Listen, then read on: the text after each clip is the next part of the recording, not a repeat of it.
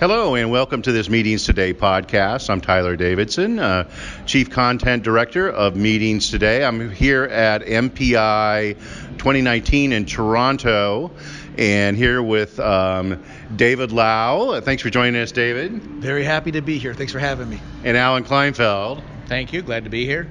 And I sat in these two guys with Tyra Hilliard, an attorney, had a great seminar, a great presentation on the Sunday about risk management, and especially about active shooters and really kind of gauging facilities for their safety and actually how to possibly identify someone who may be at your conference who poses a threat. Tell us what were some of the key things that you guys covered in that. It starts with mental preparation, and it begins with having a plan. What we need to remember is the mind navigates the body, and the body is never going to follow where the mind is not willing to lead. So these things are not pleasant to think about them, but if you never think about them, if you think that this could never happen to you, and heaven forbid it does, you're going to be very, very slow to react. And we don't want you to be slow to react. We want you to make it home to your family, safe and sound, coming home whole, physically, emotionally, mentally, and spiritually. But the obvious first step is you got to survive physically. And that mental preparation must start left of bang. It has to start pre-event. And thank you, David. And Alan, what do you have to add to that? So I would say one of my additions would be, especially in a situation where you might have an active shooter, one thing you can do is try to keep the bad guys out. Have the hotel place security, have uniformed people around. If you can prevent something like that, great. The problem with the human element is you never know when or if it's going to happen. So you could be looking for people who aren't supposed to be there. Real basic one is if a person doesn't have the name badge on or appropriate identification, maybe you get your venue security involved and ask if that person should be there. The other thing is looking for certain kinds of traits, characteristics, body reactions to things that might make them seem kind of shifty. David was talking about some of those yesterday. It could be like bodies starting to sweat, clenching of fists. Sometimes they may go pale. Sometimes they may go flush if they're preparing to do something, things like that. And I know you mentioned something called checking the six, too. Yeah, so we call these kinesics.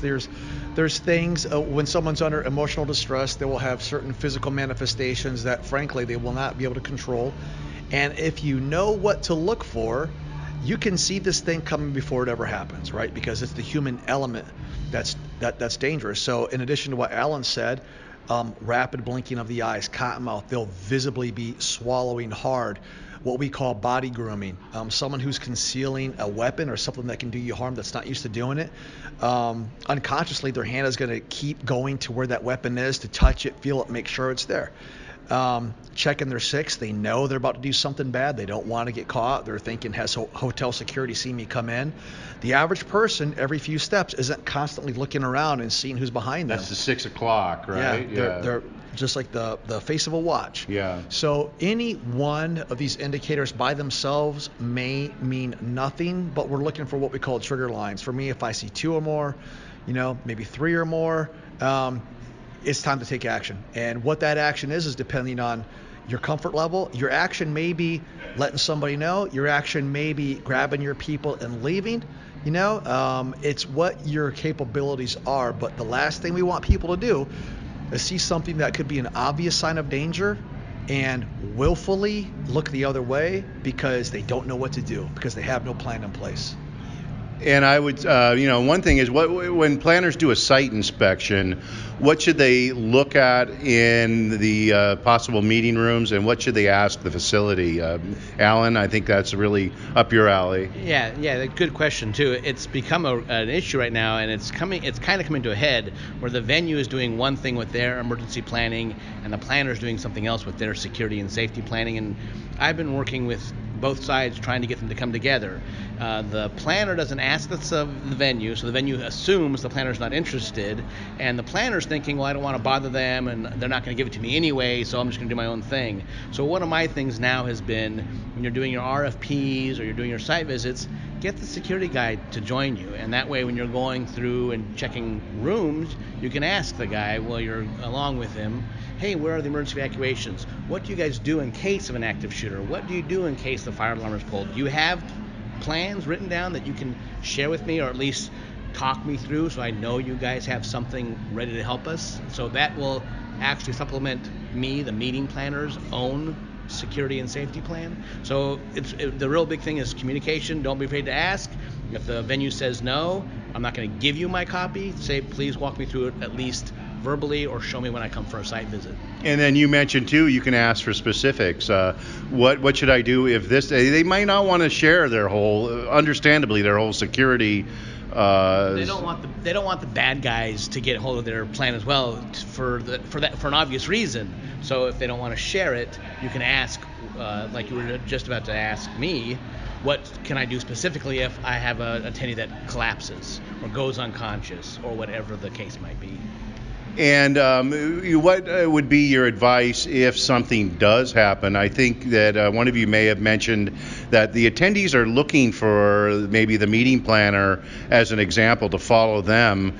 And if the meeting planner does something that is wise, they'll instinctually just follow them. I think that's exactly what's going to happen. I've been in enough conferences, I know that attendees where to go, what to do, and I think that's only going to magnify in the case of emergency. That's happened with other industries in the past.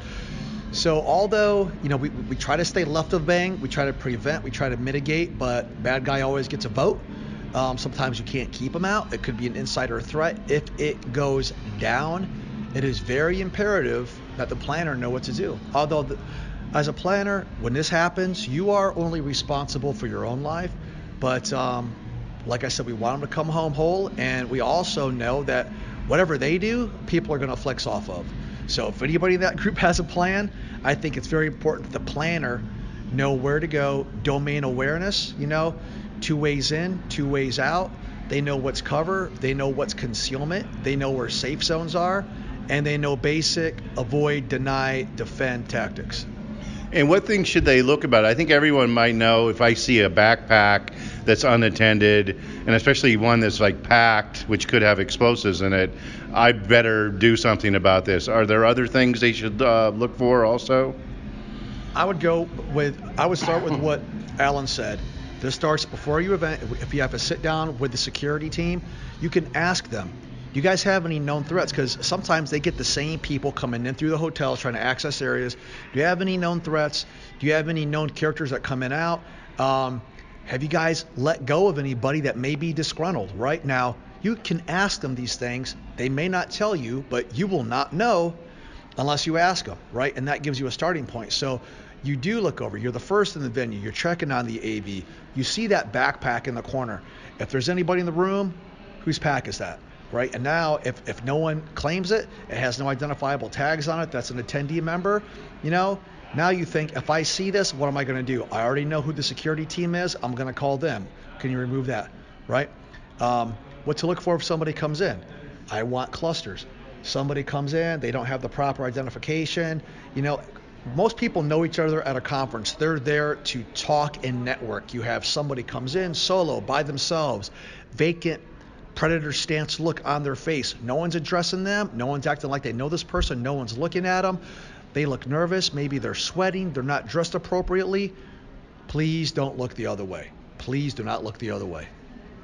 To add on to what he was saying, a couple other things to be aware of is, in that situation, if you find a suspicious package, know the venue's policy for contacting help. It's not going to be picking up the house phone and dialing 911. It's probably going to be a certain number for that venue. Or the reverse is, if you are going to just pick up a cell phone and dial 911, you need to know the procedure the venue has for informing them. The venue is going to know the location to give to first responders a lot better than the meeting planner. So have that communication with the venue, so if something like that does happen, they know how to get the right people there. But like David said, Don't ignore it. It's one of those things that I think is we've become complacent since 9/11. I was in D.C. on 9/11, so I'm one of those people in that mindset. A backpack on a subway train that no one with, or a suitcase in an airport that no one is with. I still go get help, because what's the worst that's going to happen? You'll embarrass yourself for a couple of seconds by asking someone. It's worth it to make sure you do that. It's better to be wrong and alive than right and dead. Right, exactly. The last thing you want to do is the last thought that goes through your head is thinking, I knew it. Right. I should have called that person for help. Yeah, it's not a good place to be in. That's right. Are there any resources people should check out that would help them? I would say there's a lot of organizations out there that are willing to train you and your staff. And threat response, right? Active threat response. There's a lot, because there are a lot of resources out there. They're all over the spectrum, right? Vet them out, meet them, make sure. And I've been in the training world for a long time, and I think everybody knows it. There's different levels of trainers, right? There's just because somebody knows how to do it doesn't mean that they know exactly how to articulate it or how to communicate it. So sit down, make sure you're comfortable with whoever you're bringing in, make sure they know exactly what your needs are, and more importantly, who your target audience is, because the last thing you want to do is bring somebody in that's going to train people and they scare the bejesus out of everybody, and now they have a closed mindset and they don't learn a thing because they're just terrified the whole time they're sitting there. Right. There's that too, yeah. I would say, as far as resources go, don't forget one that is really overlooked easily is your local first responders, because just about every state, every police agency, county sheriff's office, whatever, because events have become a target, they now do a lot of training themselves. So, for example, I'm based in Charleston, South Carolina. The state actually has active shooter training that me, as a local officer, I can go to the state and say, hey, what's the latest on this? And I can be trained. Companies can call the same guy I can call and say, hey, can you come train our staff on active shooter, or what might we do at an event? So don't overlook the local stuff. Great. Well, thank you, gentlemen, and thank you for what you do. I really appreciate it. Thank you. Thank you, Tyler. Everybody be safe. Thank you. And thank you for joining us for this Meetings Today podcast. Head on over to meetingstoday.com/podcast, or just check out the homepage for our sub-navigation area that will lead you to a wealth of podcasts with industry thought leaders on subjects that are all important to the meetings industry. Thank you for joining us.